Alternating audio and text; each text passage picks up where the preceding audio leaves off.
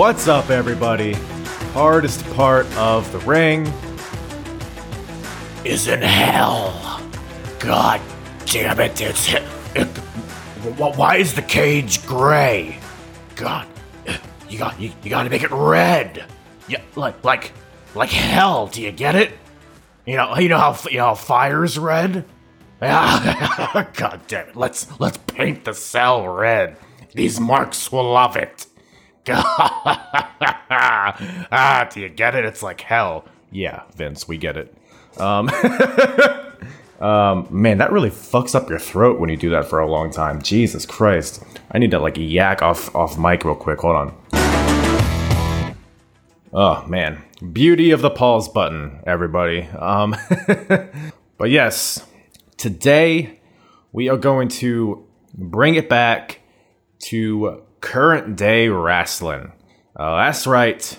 Hell in a Cell 2020 was a thing that happened last night, and holy shit, what a show. I've been very critical in the past of these gimmick pay-per-view concepts, right? Whether it's Hell in a Cell, Elimination Chamber, TLC, all these gimmick match pay-per-views, and to the extent where I actually did a whole episode on it, which I forget what episode number it is, but it was a few months ago, grinding my gears gimmick matches. There's a big chunk in there where I talk about these gimmick match pay-per-views and how I do not like them and how I think they are a detriment to storytelling and overall character development. Just to give you the quick cliffhanger version of why I'm not a huge fan of them. But I will say, as far as Hell in the Cell pay-per-views go, the one last night was, I think, by far the best one they've ever done. And, that's saying something. They've been doing it for quite a while now, right? The better part of a decade, I think. Yeah? Yeah? So it was really good to see because, to put it generally, I do not like how they kind of shoehorn Hell in a Cell into feuds that may not deserve it. And when I say deserve it, I hate when people say deserve it in wrestling. But when I say deserve it, I mean, if it's just two guys that just started having beef, why do you need to throw them in a cell right away? The Hell in a Cell, the whole premise, the whole birth of it was the ultimate culmination of a blood feud between two or more individuals. Shawn and Taker had that first one. Incredible. Arguably the best one that ever occurred, and that was the first one. Obviously, the Taker-Mankind feud. Guys that had been on and off fighting each other for several years. You can even Triple H and Mick Foley, Triple H and Shawn Michaels. These kind of feuds that it's okay, we've done everything. We've had regular matches. We've had this. We've had that. But we need to put ourselves in this Satan structure. And we need to have it out. Just me and you. No outside interference. Nowhere to run. Nowhere to hide. Nowhere to kiss. And all we can do is fight each other to the death. And whoever wins, wins. That's, in my opinion, that's just my perspective on Hell in a Cell and what makes the match such a success and so valuable is that it can be that culmination that we're looking for in a feud. And a lot of times, like I said, you kind of get it. It's a very cold feud, or it's a feud that just started. It's just not needed, right? But I say that only to make the point that I think this year they hit the nail right on the head with building up these matches to earn a Hell in a Cell stipulation. Earn it in that the feuds, the matches that happened inside the cell, I think made sense. And it's pro wrestling. A lot of shit doesn't make sense, but we can all, I say it all the time. When you're in that wrestling kind of bubble, in that context, in that universe, certain things have to make sense in order to kind of suck you in, right? And I think a lot of things on this show made sense, and overall, I thought it was a damn good pay-per-view. Like I said, the best Hell in a Cell to date as far as pay-per-view goes, and I brought it up, but so we have 3 cell matches on the card, right? And sometimes it can get a little tedious, in past years, because it's but by the last match, it's gonna feel watered down. It's gonna feel like I've seen this shit before, and I think that has happened in the past, where they'll have 3 matches on the card inside the cell, and by the last one, you're just who gives a shit? Same thing with Elimination Chamber or TLC and things like that, right? That's a big part of why I didn't like, or why I guess I still don't really like these gimmick match pay-per-views, because it kind of waters everything down and kind of dilutes the appeal by the end of the show or the main event, right? But last night at Hell in a Cell, I think they did a damn good job at creating 3 unique identities to each Hell in the Cell match. And we'll kind of dig deeper as we go through the show. But so yeah, you start out with Jay and Roman, right? Very melodramatic, it's very sports entertainment type of match, right? Very heavy on the dialogue, very heavy on the storyline, and ultimately they didn't even really use the cell, right? So that first cell match was more of the Hell in a Cell was more of a symbolic presence, right, rather than a physical one. However, you move on to Bayley and Sasha. That cell is almost purely a physical presence, right? Car crash, just a lot of weapons, a lot of brutality, and the cell came into play more in a physical way rather than, just the symbolic, metaphorical sense, right? That you saw in Jay versus Roman. And then you move on to Drew McIntyre versus Randy Orton. That gives you kind of an in-between those two, right? The cell comes into play, but it's not like a constant thread throughout the match, right? It ultimately is a huge factor in the finish, but it's kind of in a traditional sense, we're going to use the cell, but the cell is really there in addition to the feud that we've built between us, right? So yeah, the one match is really, the cell doesn't come into play that much. The second match, it's the main thing, and the third match is kind of in between, right? So I think they did as good a job as you could possibly do in creating 3 separate feels to each cell match, which is why I really enjoyed this pay-per-view, and I think that's something that they've learned over time, right? Trial and error.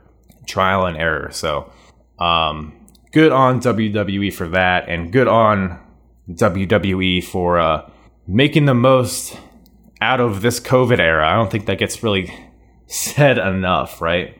Just think, would we have even seen Hell in a Cell had they stayed in the Performance Center?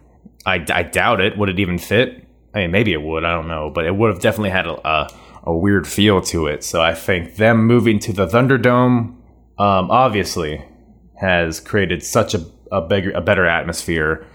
Even though the audio is still canned audio, still fake audio, I think it still adds, they're making the most out of what they got. You see the fans in the background. You hear noise, although it might not be genuine. You hear noise along with seeing the fans. It creates a great atmosphere, and I think they were able to pull out a great Hell in a Cell pay-per-view, even though there was nobody in attendance, which is pretty admirable, in my opinion. But with that, let's just get right into the pay-per-view, right? So I will mention the pre-show. I did not watch the pre-show. Sue me, I guess.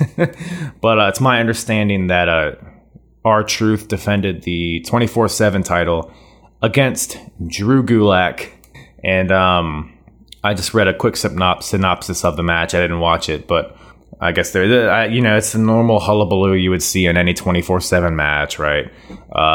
Drew Gulak beats the shit out of Lil Jimmy, to the great dismay of R-Truth. But R-Truth ends up getting the win, countering some sort of move with a roll-up, and then he runs away, and then all the ninjas and the fucking Lucha House Party and all the ethnics chase R-Truth out of the arena, and comedy ensues, I guess. And that's one of those things where if I'm watching Raw and the 24/7 stuff comes up, I'll watch it and enjoy it for what it is. But I don't know, man. I'm not gonna go out of my way to watch it at this point. But that brings us to the opening match, the curtain jerker match. It's funny because the opening match is probably the match of the night. I was very surprised that this opened the show, but we'll get into it. The Universal Championship is on the line. Roman Reigns versus Jey Uso inside Hell in a Cell. Man, oh man. This is the best feud in wrestling right now. By far. Just everything, how everything has aligned. You know, you have Roman Reigns, who has turned heel. I don't even know if I've been up here since he's turned heel. But God damn it, Roman Reigns is just knocking it out of the park every single time he shows up on TV. Amazing. And it's like, it's a wonder. I've seen a lot of people online that have agreed with me in this. It's a wonder why they took so long to do it. I guess they were trying to push through the Cena route with Roman Reigns, trying to make him as explicitly equal to John Cena as they could, in that they did not want to waver in changing him, changing his ethos or his character or whatever you want to call it, right? But I think everything has just, it made sense. And, you know, Roman Reigns, he's always been good on the mic. Not always, but like for a long time, he's been good on the mic. And in the past, it's been this thing where it's like he can't really show it, right? Because he's playing this character that is very, you know, Fruity Pebbles. It's very eat your vitamins, say your prayers. It's very John Cena. It's very Hulk Hogan. It's the same formula. And Roman was trying to configure himself to kind of mold himself in that image. But that image is not him. Roman Reigns is kind of a cocky douchebag. And he's shown spurts of that in the past, right? Very, very little. You know, sometimes he'll like, you know, act all cocky after he hits a spear, and he'll like do a little taunt before a pin, or just his demeanor. He's always had like a semblance of this badass yet kind of a dick kind of guy, right?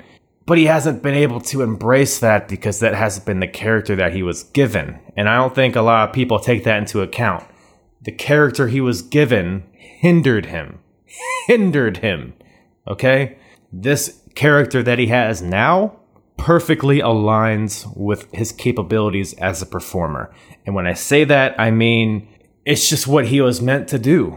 It's what Roman Reigns, it's what Joe Anoa'i, I don't know how to, I always fuck up how to pronounce that name, but Joe the guy is able to embrace his character much more than he was able to embrace the previous Roman Reigns character.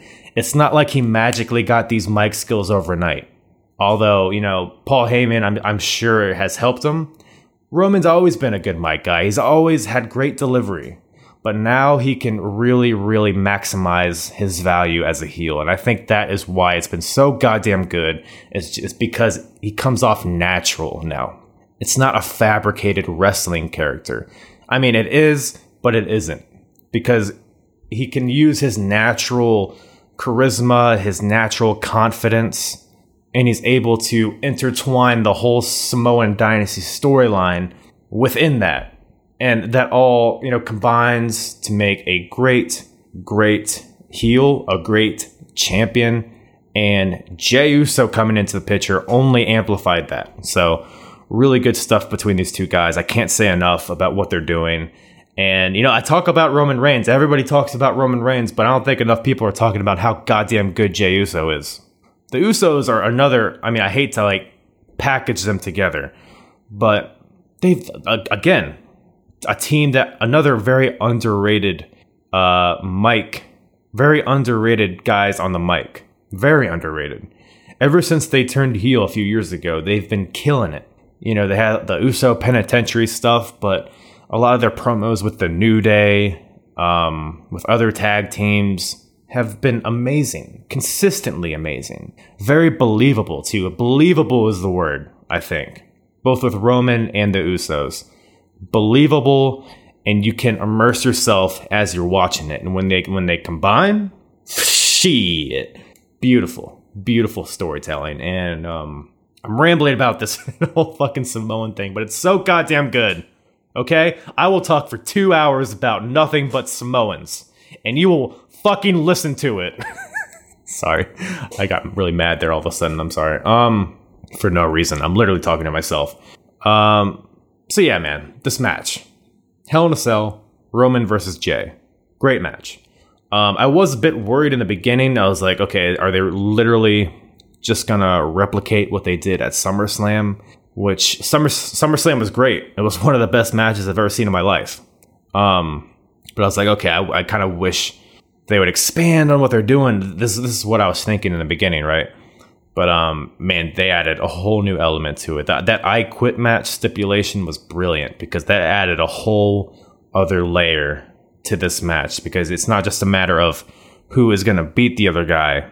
It's who is going to submit all of their values that they've built up. Because, you know, it should be said, the premise of this match is the loser not only doesn't walk out with the Universal Championship, but the loser gets kicked out of that family, the Anoa'i family. Again, I'm probably butchering it, but you know what I mean, right? The winner is the head of the table, essentially, and then the loser is just, I don't know, I guess they go join Samoa Joe's other Samoan family, even though he's not Samoan, but that's a whole different topic. But really good build to this match, and very clear stakes. Not only do you have the title at stake, but you have their whole family connection at stake, which is a very unique thing, and it's just a perfect with the whole legitimate, you know, how they're legitimately in a family together and how they're tying that all together, and how I believe that they're building to something even bigger than this. So I really love that aspect of it, and it really enhanced the match because that really makes both guys not want to quit. Because it's not just a matter of losing a match. It's not just a matter of missing out on the pay window. It's not just a matter of not walking out with the title. It's a matter of everything that you've lived for slipping from your hands. It's about everything that embodies you. They both, all these guys, they have all the Samoan tattoos. They have all of that history. You know, the Usos used to come out to that Lamanu dance, or I think that's what it's called. I could be wrong. But you know what I'm talking about, right? And it's just everything all these guys are built on gets taken away from them if they quit. So I think that added to the tension of the match, and it made, at least made me really believe what I was watching. And ultimately, that's what makes wrestling great, right? Is when you get sucked in and you forget that this is a scripted, you know, choreographed dance. And when you're watching it, you just think it's two guys fighting for everything that they have. So that's why this is so good. I see people online be like, it's too traumatic. I can't believe I can't get into it, right? Because they're family, so they obviously don't hate each other. Guess what, bud? Nobody fucking hates each other. Randy Orton and Drew McIntyre don't hate each other. Miz and Otis don't hate each other. You know, if you take somebody's wrist and you pull it, they're not just gonna keep running into the ropes. If you kick somebody in the stomach, they're not gonna lay down for 20 seconds for you to go to the top rope and hit a move. It's fucking pro wrestling, okay? Shit. Just wanted to get that because I see not a lot of criticism, but a little bit of criticism. And if you didn't like this match, you're an asshole. Like, opinions are opinions, but if you didn't like Roman Reigns versus Jey Uso, you probably have a very small penis. So that's my expert opinion. That's kind of my analysis on the on that. Maybe I dug a little too deep on there, but yeah, you probably have a little pecker if you didn't like this match. But anyways, I feel like I'm rambling. Am I rambling? Fuck you, I don't care. It's my podcast. So this match, right? I feel like I'm like going around my asshole to get to my elbow here, but love the match. And yeah, towards the end, Roman Reigns has Jey down. He's speared him like 50 times, but he won't quit. He won't quit. So what does Roman do? He pulls Jey to the apron so that his head's on the apron and the rest of his body is in the ring. Gets the steel stairs, puts the stairs on the other side of Jey's so that Jey's head is in between the stairs and the turnbuckle post. And Roman Reigns hits the drive-by, kicks the stairs into Jey's head, creating a sandwich that is not at all delicious, but a sandwich that crushes the head of Jey Uso. Brutal spot. I really like that. I think it seems like a thing that he's going to start incorporating a lot. I thought that was a good touch. And that was essentially like the last move, I think, that occurred in the match, right? Because Jay is kind of knocked out. He's not quitting. You have to say, I quit to lose. You have to explicitly say it.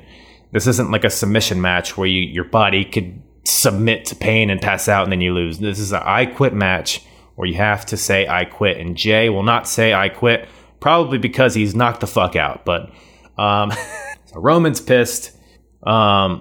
He is about to deliver more damage to Jay. He grabs the stairs. He's about to crush his head. He's about to Gallagher this motherfucker's head and splatter blood all over the arena, which prompts people to unlock the door, come into the ring. The ref, is like, the outside ref comes in. He's like, Roman, stop it. That's enough. That's too much.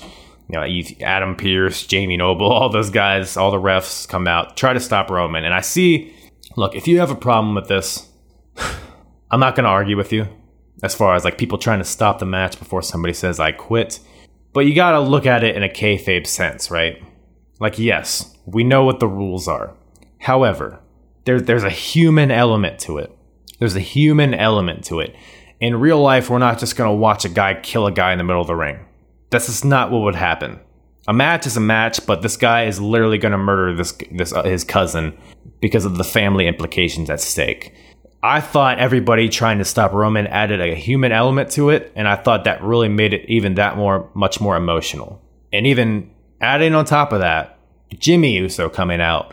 Again, this is kind of what I was thinking, the same thing that happened at SummerSlam, right? Jimmy comes out to try to stop Roman from beating on Jay, and I'm thinking, Jimmy's gonna say I quit, or he's gonna throw in the towel, and we're gonna have the same finish, right? That's what I thought was gonna happen, and I was kind of annoyed at that, but man, did they pull out all the stops to make something different here.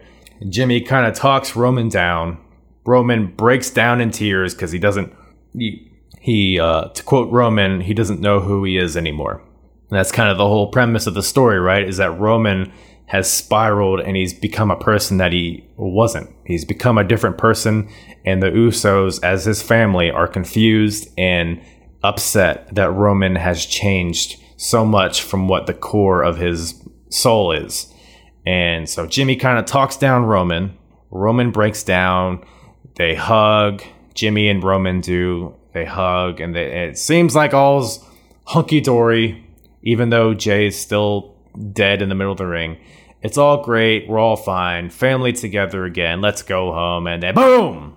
Guillotine chokehold by Roman Reigns, his new submission finisher. Grabs Jimmy's neck, puts him in a guillotine, whatever it is. And Jay comes to a little bit. He sees that his brother, who is still injured, is in this guillotine. He's helpless. He can't get out. So Jay then says, I quit. Not because Jay wants to quit, but because Jay loves his brother. Fucking beautiful. Beautiful ending to the match. It really preserved. So basically what you get as a result of this match, Roman is now solidified as the head of the table. Solidified by beating Jay once again, and solidified by walking out of the cell with the Universal title up the ramp where Alpha and Sika, the Wild Samoans, are waiting for him. And if you're going to have anyone in that family that's still alive today to pass the torch to Roman Reigns as the head of the table, it is Alpha and Sika. Sika, obviously, or maybe not obviously, if you don't know, Sika is the father of Roman Reigns. So a really cool moment there. I thought that was an awesome touch in bringing those guys out, adding more family elements to the story. And because I thought it was really important and really good that they did that, because you can kind of get the sense of Roman being a little bit delusional. So it's like, okay, he won this match, and he thinks he's the head of the table, but is he actually? But then when you throw Alpha and Sika in there, that kind of solidifies, oh shit, this is actually like a real thing. This isn't just Roman's thoughts of grandeur in his own mind. This is an actual thing with the family members who were previously at the head of the table, anointing him as that new face of the family. So that added a really cool, organic, natural element to it. And yeah, man, Roman Reigns is a superstar. He's the best wrestler in the world. He's the best sports entertainer in the world. He's the best wrestler in the world. This feud between Roman and Jay has been the best storyline that I've seen in at least a decade. Maybe more. Maybe ever. Maybe ever. I don't want to let recency bias kind of cloud my judgment, but man, I can't think of anything more emotional than that I've seen recently at all in any company. So, really good stuff here, and I love the spotlight that the Usos are getting. And I don't think this is over by any means. I think this is just the first step in a long arc for Roman Reigns. So I don't think I'm the only one who thinks this, but Roman Reigns is what keeps me tuning into SmackDown every week, because everything involving him and involving the Usos and that whole storyline, that whole Samoan Dynasty storyline is just money. And yeah, good stuff here. I know I talked for goddamn an hour about this one match, but it was just so good and it deserved it. And I think I haven't really talked about it on here, since it started. So I just wanted to kind of get that out there and my thoughts on it. But yeah, really good ending to the match. And it kind of preserved Jay's ethics and his morals, because he didn't quit because of him. He quit because he wanted to save his brother. So you couldn't have had a better ending to that match. But man, what do you have after that? How the hell? That's the first match of the goddamn show. How do you follow that shit? I'll tell you how. Jeff Hardy versus Elias. Man, props to these guys. I don't know how you recover from such an emotional match like Roman versus Jay, but yeah, man, they had a fine match out there, man. It was obviously the let up spot. It was let's kind of take a second to breathe. But Jeff Hardy and Elias, man, they went out there and had a pretty solid match. I guess the premise of the story here is that I do like the callbacks, or I do like the continuity of this, because it was Jeff Hardy that took out Elias, allegedly, by hitting him with a car. And we all remember the Jeff, DUI with Sheamus storyline deal, and how ultimately it was Sheamus who hit Elias, and he kind of set up Jeff, made it look like he hit Elias. And why did nobody go to jail for this, by the way? I'm just remembering it. Like, somebody should be in jail for fucking hitting Elias and taking him out for 5 months or whatever. But it is what it is. But like I said, it's been made perfectly clear that Sheamus was the guy. They had, it was a guy in red hair and a red beard that hit, or whatever it was. But Elias knows this, but he doesn't care. He ignores this because he wants to rip the spotlight and the star power from Jeff Hardy. He wants to have this whole hullabaloo and shenanigans with Jeff Hardy because he wants to be in the spotlight, because he has an album to promote, I guess. I don't know. I guess that's the story here, but this match ends ultimately in a DQ when Elias grabs his guitar, but Jeff is able to counter it and rip the guitar from his wrists, from his hands, from his highly accessorized wrists, and smashes Elias with the guitar and gets DQ'd. So a moment of frustration for old Jeffro. It costs him the match here, but to me it seems like the story will continue, and we'll see more development of it probably on SmackDown. So like I said, a let up match from the previous Hell in a Cell match, so wasn't expecting too much of it, but I think it exceeded my expectations. I will say that. But man, you talk about expectations. I don't want to get too ahead of myself. But this next match, Miz versus Otis, for the Money in the Bank contract that is held by Otis. Let's talk about Otis for a second. Him and his Money in the Bank contract. I don't even know if I've really talked about it in length on here. I love Otis. I think Otis is supremely entertaining. I was a big Chris Farley fan. Still am. And obviously there's been a lot of comparisons between him and Otis. I think Otis is hilarious. Not just his look, but his delivery, his things he does in the ring. I love his whole thing, right? Now, just because the fans like somebody does not mean that they should be a world champion. Okay? We liked Santino, but you don't need to throw the world heavyweight title on him. we all loved S.A. Rios, but you didn't need to have him beat Stone Cold Steve Austin. It's kind of the same thing here with Otis, right? It was just a little bit of a knee-jerk too much too soon with him.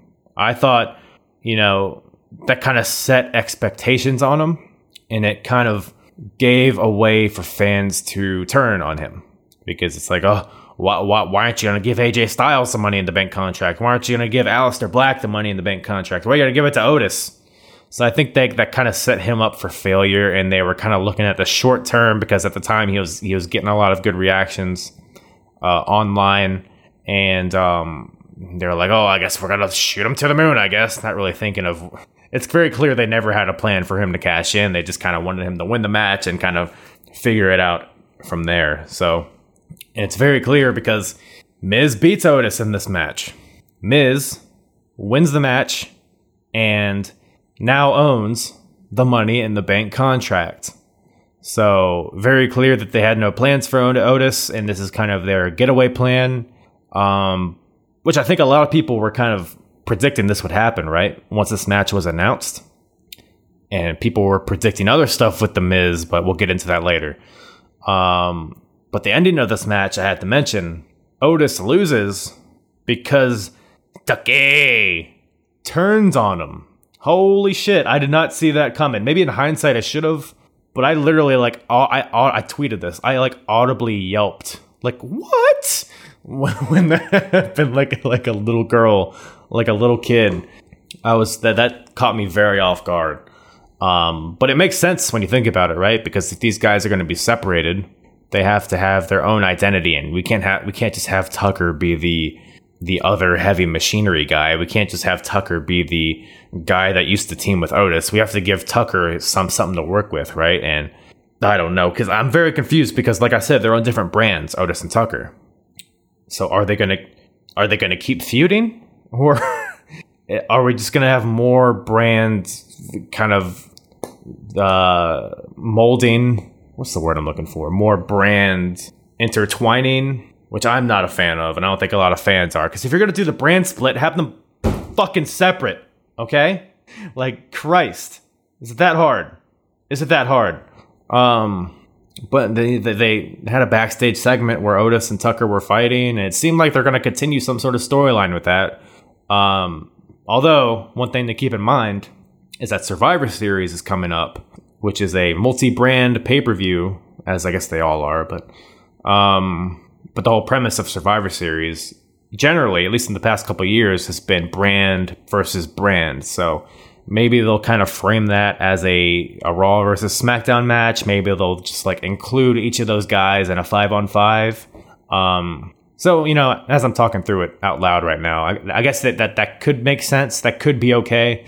But yeah, we'll see what goes from there. I don't know. I'm getting this reminds me of when Crime Time broke up, and then you had Shad and JTG separate, and neither guy really had success on their own, even though they were very entertaining together.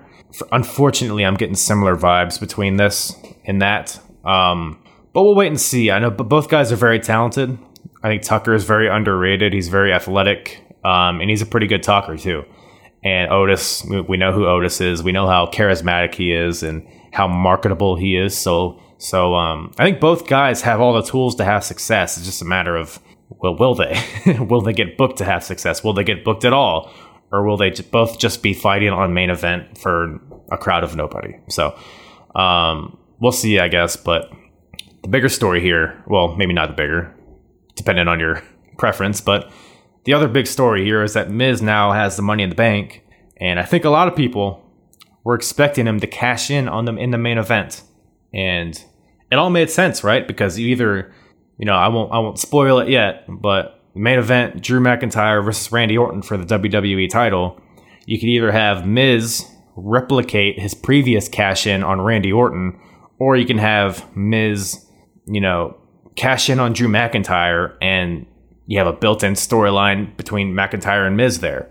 Or you could have what I expected to happen, what my prediction was. I thought Randy Orton was going to win the title, Miz was going to cash in, and then Randy Orton was going to beat The Miz. Because he's like, oh, I've been here before. I've been cashed on by Miz before. I know what this is all about now. So now I'm prepared. Now I'm going to counter Miz, and he's not going to cash in on me a second time. So I thought Miz was going to win the briefcase, cash in on Randy Orton, and then fail to win the title. That's what I thought was going to happen. But if you saw the show, you know that is not what happens. But we'll get into that more once we get there. So, but after that, man, a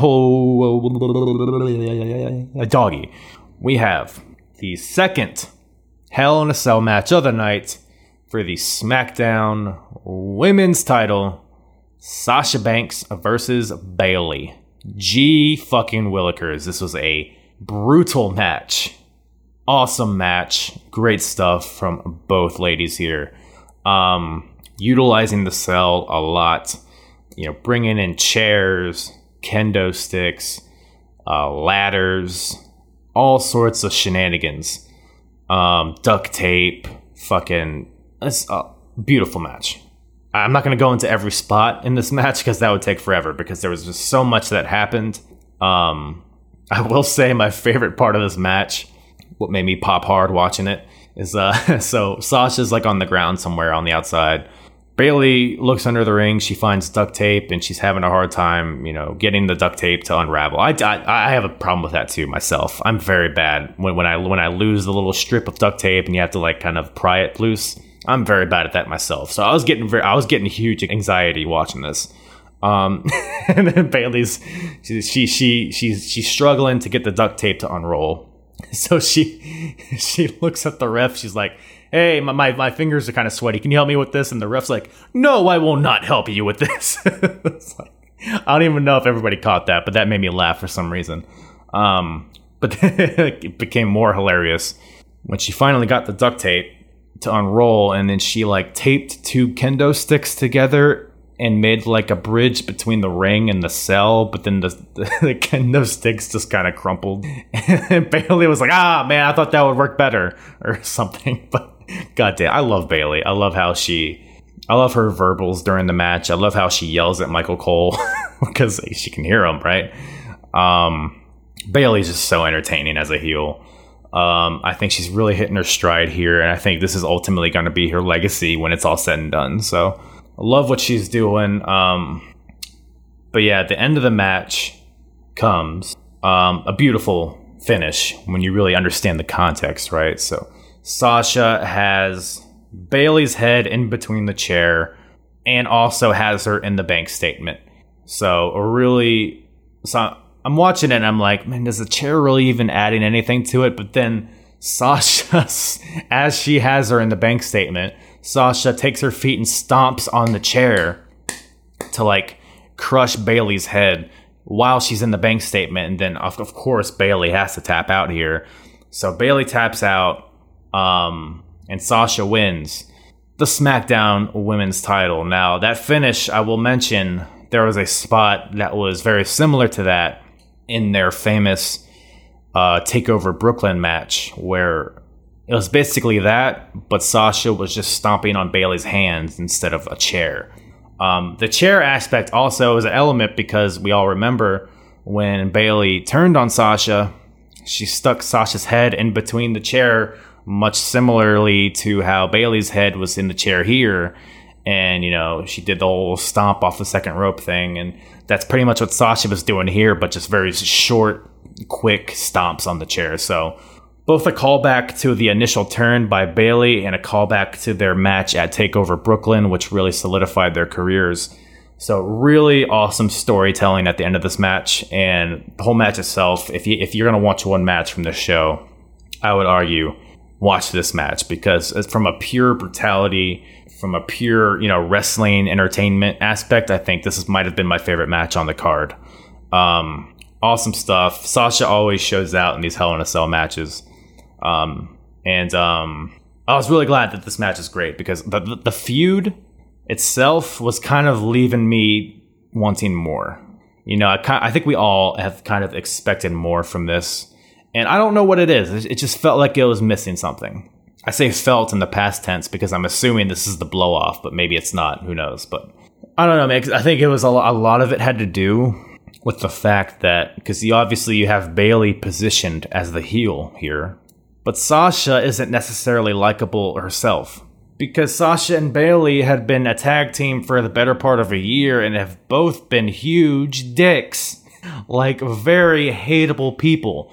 You know, sunglass wearing, dancing to the ring, cocky, cheating to win, all this stuff, all the heel stuff that both of them have been doing.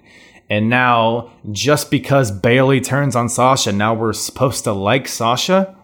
I thought that was a little short-sighted in that aspect.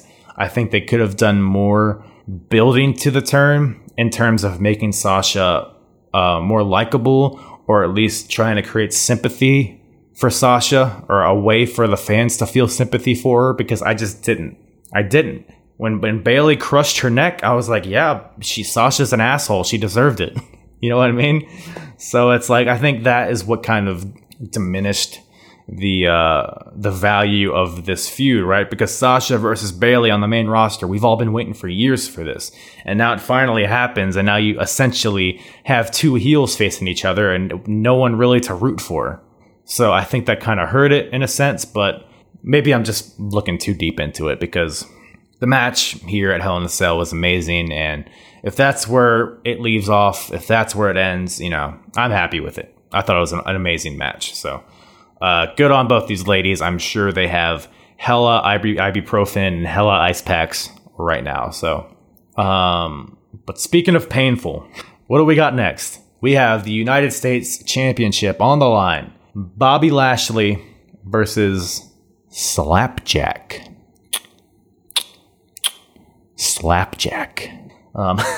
So we got Lashley versus Shane Thorne here for the United States title. Now, if you would have told me that Shane Thorne was going to be competing for a U.S. championship on a pay-per-view a few months ago, I would have been like, slap your tits and call me Betsy. I do not believe that. But we have it here, and it was what it was. I mean, it was a little more competitive than I had expected. I thought it was just going to be a straight up squash by Lashley, but Slapjack got a good amount of offense in, which was good to see. But ultimately, it was still a very short match, and ultimately, Lashley wins with the Hurt Lock, full Nelson, and gives Retribution another loss. Should probably talk about Retribution, right? I don't really know if I've talked about it in length on this podcast, but look, man. I have no stake in Retribution being successful. I think from the very beginning it was corny, and it feels like bootleg Nexus. It feels like a watered down version of Nexus, and that's all I can see it as. Just because these guys happen to have masks isn't going to make me forget that we've seen this storyline several times over the years, various factions. I just did an episode on the Invasion. We saw that, how WCW and ECW invaded WWF. This huge mass of people taking over a company. And now compare that to Retribution, which is essentially 5 individuals in masks and black hoodies. What makes me threatened by them? Nothing.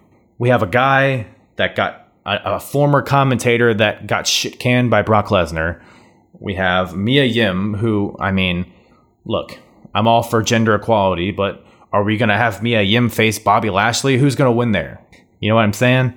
You have Shane Thorne, a former tag team guy who hasn't really had any success as a singles.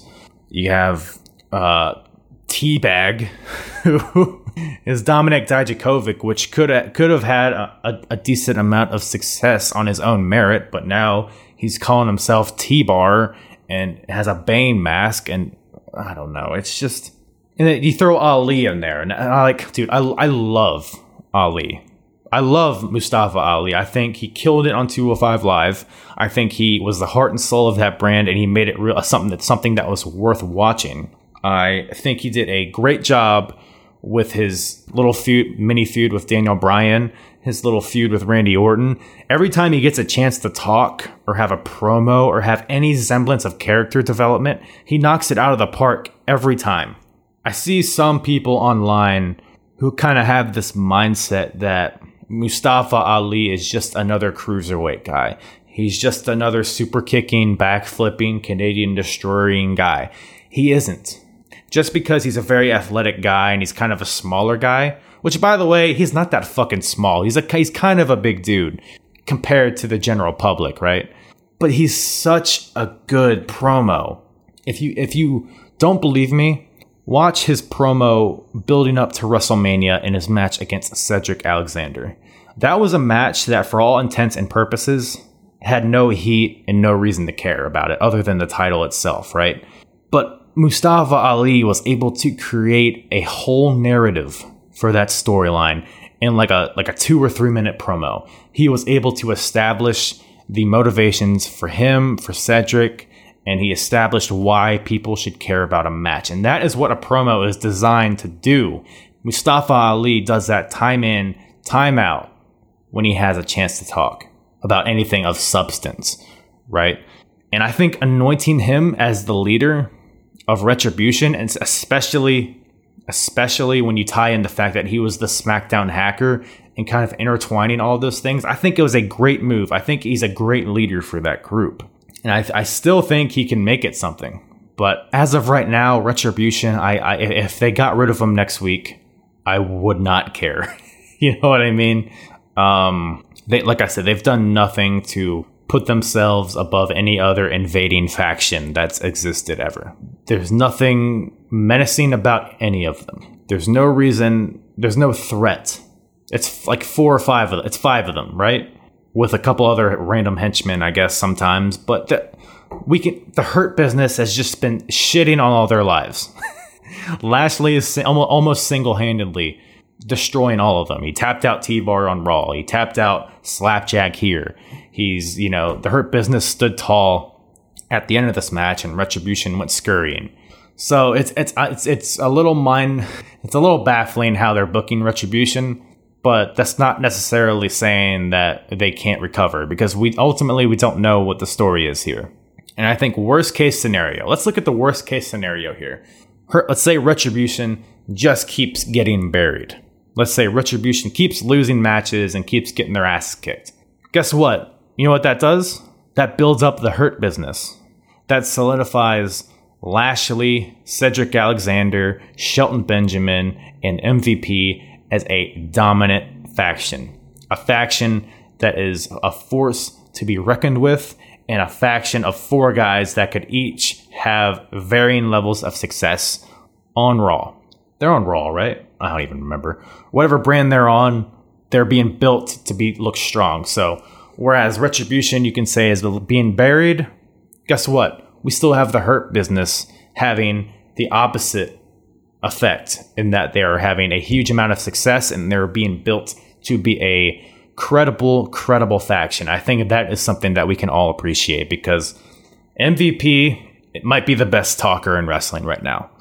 And then he was single-handedly able to revitalize the careers of Lashley, Cedric Alexander, and Shelton Benjamin, to the point where all of those guys are credible now.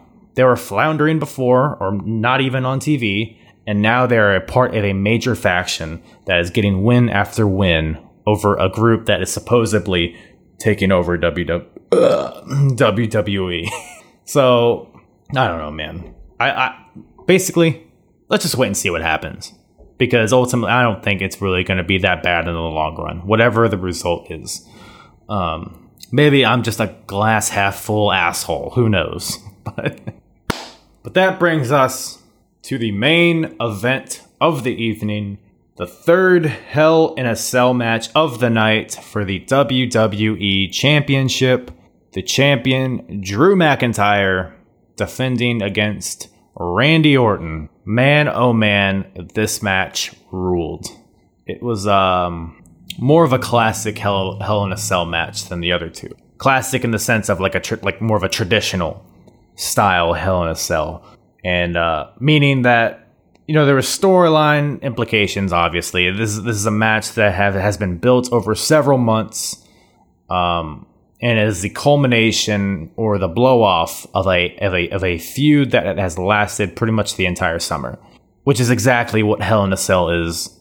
As I said earlier, is what it should be utilized to do. It should be a way for a feud to come to an end, a definitive end. And I think that's what we saw here, or maybe. So like I said, really good match, utilized the cell a lot, but also kind of kept a lot of action in the ring as well. Kept that human one-on-one aspect to it, and utilizing the cell when it came into play, when it made sense. And I do like how this match came to an end. So Drew is getting the better of Randy Orton. You know, he's hitting him with a bunch of moves. He's beating him with weapons. He's throwing him against the cell. Randy Orton says, "Fuck this noise. I'm out." Conveniently brings out bolt cutters that he has hidden under the ring. I don't know why. Nobody went to check for that. But Randy pulls out bolt cutters, cuts his way out of the cell, starts walking to the back. He says, "Fuck this, I'm going home." Drew runs out through the door, catches Orton. They start brawling on the outside of the ring. But ultimately, Orton gets the better of Drew here, knocks him down to the ground. I forget how. Doesn't matter. But Randy Orton then gets a look in his eye, hears those voices in his head, etc., whatever. And then he fucking climbs to the top of the cell, which gave us a awesome visual of Randy standing on top of the cell. Drew McIntyre gets to his feet. He looks up on top of the cell. He sees Orton, and then Orton does the whole with his hand, like, "Come, just bring it" kind of deal. Really cool visual there. And then Drew's like, "I'm Scottish, I'll do it," or whatever, however he talks. So he climbs to the top of the cell, and then Orton brings out a lightsaber.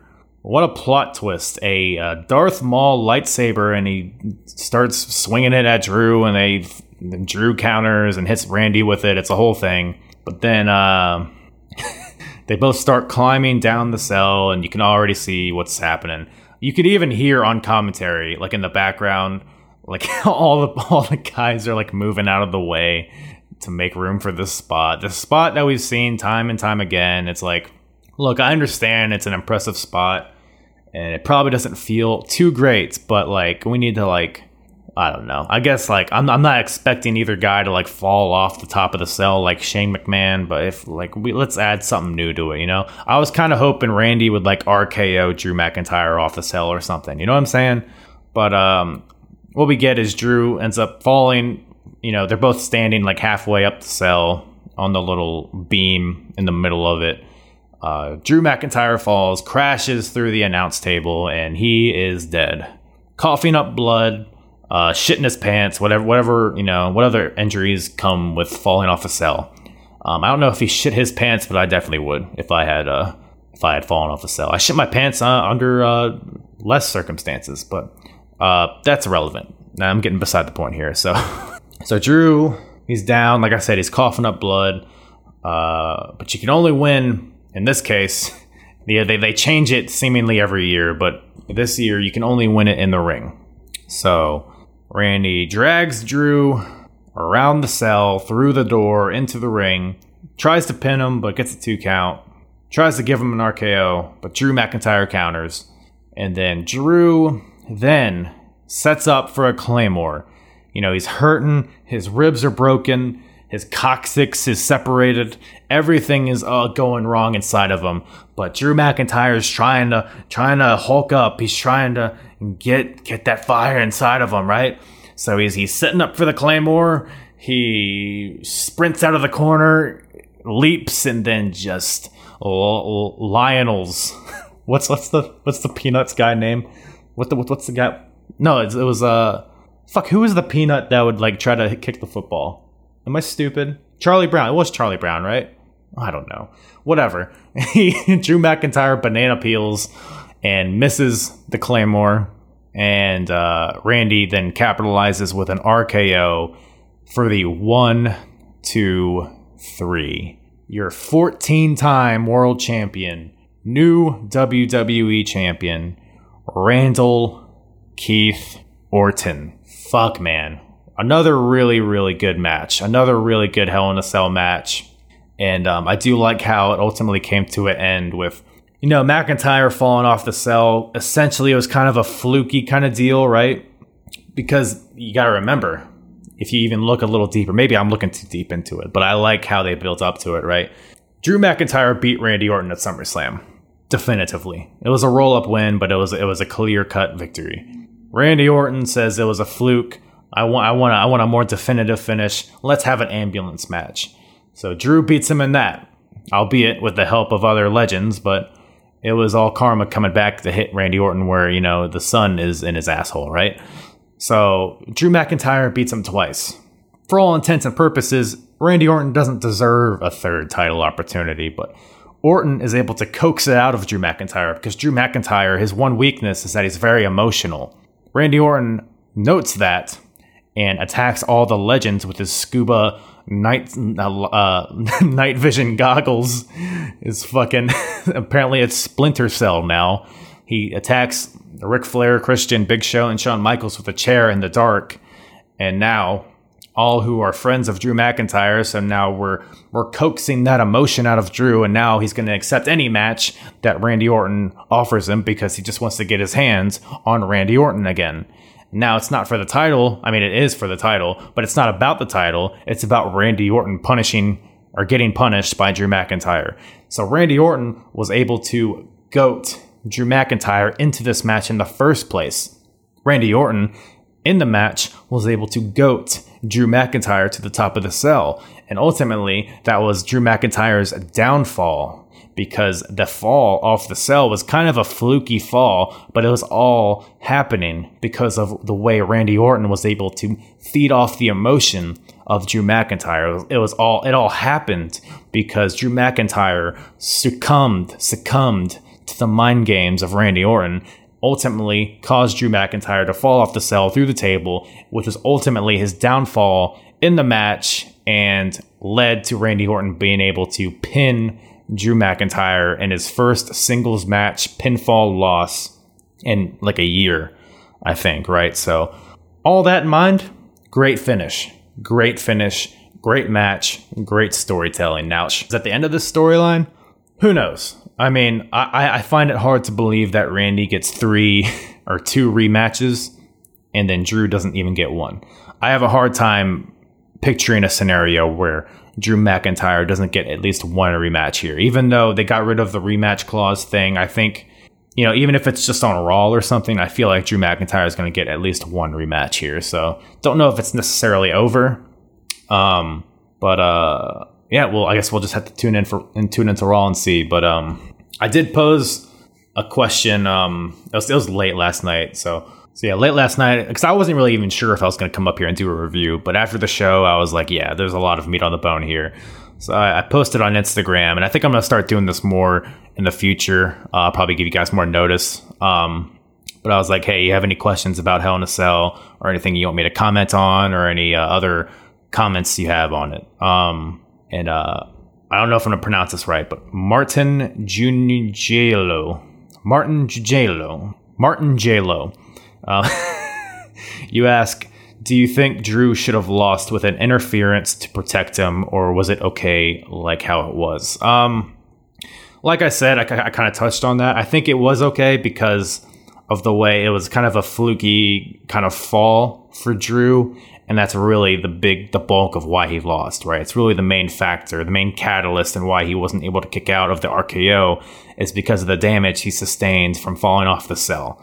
So I think Drew is still strong coming out of this match. I mean, losing a match doesn't ruin your credibility, especially when he lost in the way that he did.